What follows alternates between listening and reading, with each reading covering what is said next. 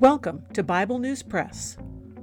Our goal is to discuss biblical faith beyond cliches and buzzwords, whether such words are religious or political.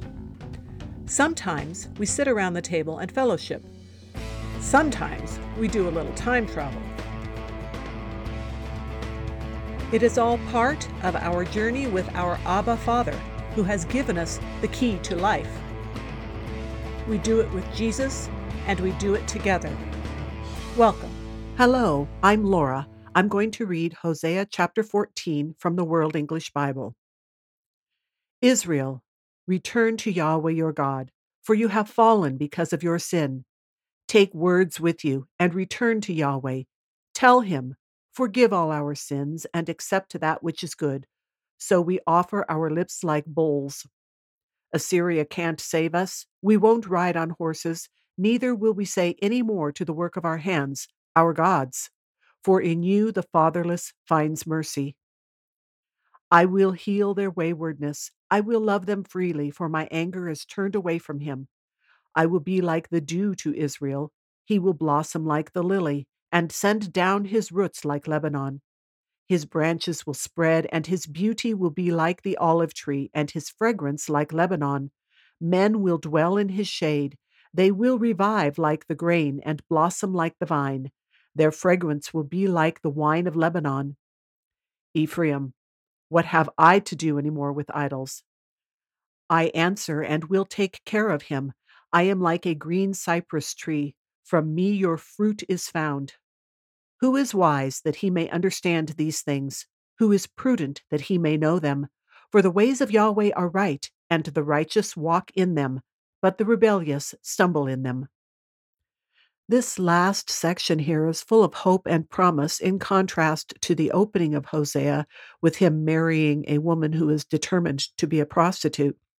Here, Israel is again invited to return or to turn to Yahweh, which has been a theme throughout the book. There was a hint of a desperate return in Hosea 2:7, and then in Hosea 3:5, there is the prophetic reference to the Lord their God and David their king. In Hosea 5:4, their deeds won't let them return. And then in Hosea 5:15 is where Yahweh says he will return to his place until they acknowledge their offense. Hosea 6:1 sounds like Hosea is urging them to return to Yahweh, who will heal them. And Hosea 6:11 talks about the captives returning. Hosea 7:10 says Israel does not return, and 7:16 says they return to the wrong thing. Hosea 8:13 says they will return to Egypt, probably meaning bondage or not having their own land. And then also in Hosea 9:3, there's the same idea. However, in Hosea 11:5, it speaks of physically going to Assyria and not going to Egypt, probably in alliance, as we discussed when reading that chapter. Then in Hosea 12:6, he again admonishes them to turn to God, which involves keeping kindness and justice. We recently read Joel, and in Joel 2:13, it simply invites them to return with honest, contrite hearts. If you do a word search for return on blueletterbible.org in the New King James Version, it appears 282 times as a word. It's around 2 Chronicles 6:38 that it starts to be used more in the sense of returning to Yahweh. And that is ironically during Solomon's prayer of dedication of the temple. There are still other uses of the word return throughout the rest of the Bible, but it will come up a lot in the same sense as it has in Hosea in both Isaiah and Jeremiah. Verse 2 here in Hosea chapter 14 reminds me of Peter's answer to the people in Acts 2:38. They just need to repent and turn to God based on him taking care of the sins. Where it says we offer our lips like bulls, that means sacrifices, which they offered bulls as burnt offerings. They are encouraged to fully confess that all the places they have looked to for help, like Assyria and horses and idols, are going to be abandoned. This seems pertinent because they had been going through outward motions of temple sacrifices in many cases to Yahweh, having the wrong idea that they could pursue everything at once.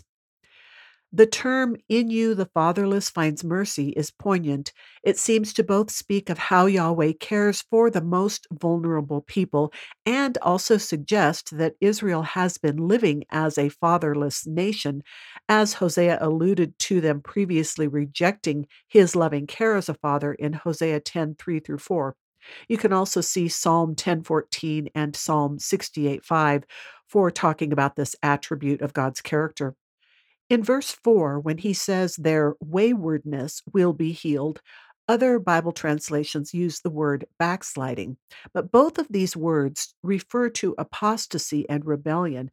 The International Standard Bible Encyclopedia says the Hebrew implies non adherence to what is right or forsaking a covenant relationship, hence the allegory of prostitution in Hosea. This is not just a picture of an accidental misstep. This is a way of life with serious implications. But he will heal it freely. All they have to do is turn to him. The results will be refreshing, as indicated by dew, and beautiful thriving, as indicated by the lily. We did a little bit of a word study on lily when we were reading the Song of Solomon. It shows up in chapter 2, verses 1 and 2.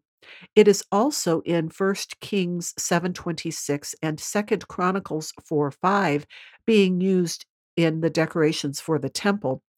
It comes up in the plural several places, also in the Song of Solomon and in Psalm 60, verse 1, and also several of the psalms are put to an apparently well-known tune that had to do with lilies. And then we have the famous reference that is spoken of in both Matthew 6:28 and Luke 12:27, where Solomon is compared as not being as well arrayed as the lilies. So it seems significant that the lily is used here as representing the beauty of relationship with Yahweh. Interestingly, the references to Lebanon also come up in Song of Solomon. This seems here to refer to the forested mountains, so the roots are firmly established for these trees to grow. Verse 6 continues with this picture of vigorous, strong growth that is beautiful. According to the Fawcett and Brown commentary, the cedars of Lebanon smell wonderful as well. Throughout the Bible, both the cedars of Lebanon and olive oil imply prosperity and flourishing, and you can see Psalm 52:8 and Psalm 128:3 for examples of this. Also, it is an olive tree that Paul uses in Romans chapter 11 to talk about the Gentiles being grafted in. A cross reference for verse 7 from the King James version of the Bible I have goes to Daniel 4:12 about Nebuchadnezzar, where he tells about the dream he had and where he was humbled. But there in his dream, the tree clearly represents his kingdom and him as the ruler over it.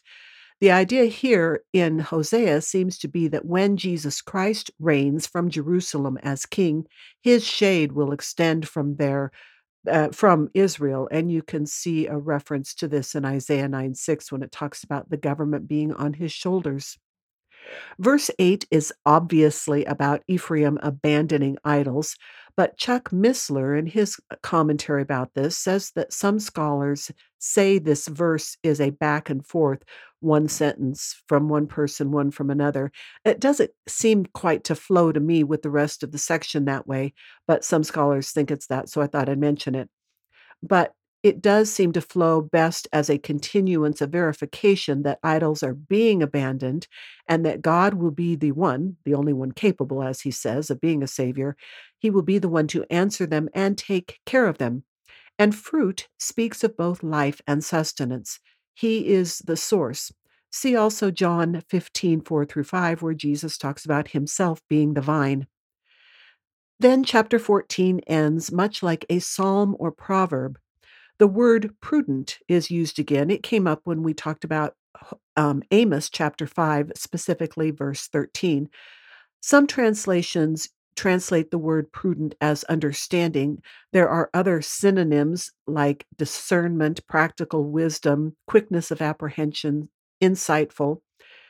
Interestingly, it does not imply good or righteousness, but it is neutral and depends on what the person bases his information on and what he plans to do with it. Remember, a person can have the wisdom of the world, and then Jesus even uses the parable of the shrewd servant. Here in this last verse of chapter 14, there are three words used to emphasize the understanding, the wisdom, the prudence that the righteous will walk in, that represent the right ways of Yahweh, but will make the rebellious stumble. This reminds me of Psalm 1:6, which says, "For the Lord knows the way of the righteous, but the way of the ungodly shall perish." That's all for today. Thanks for listening. That is the Bible News Press segment for today, but not the end of our journey.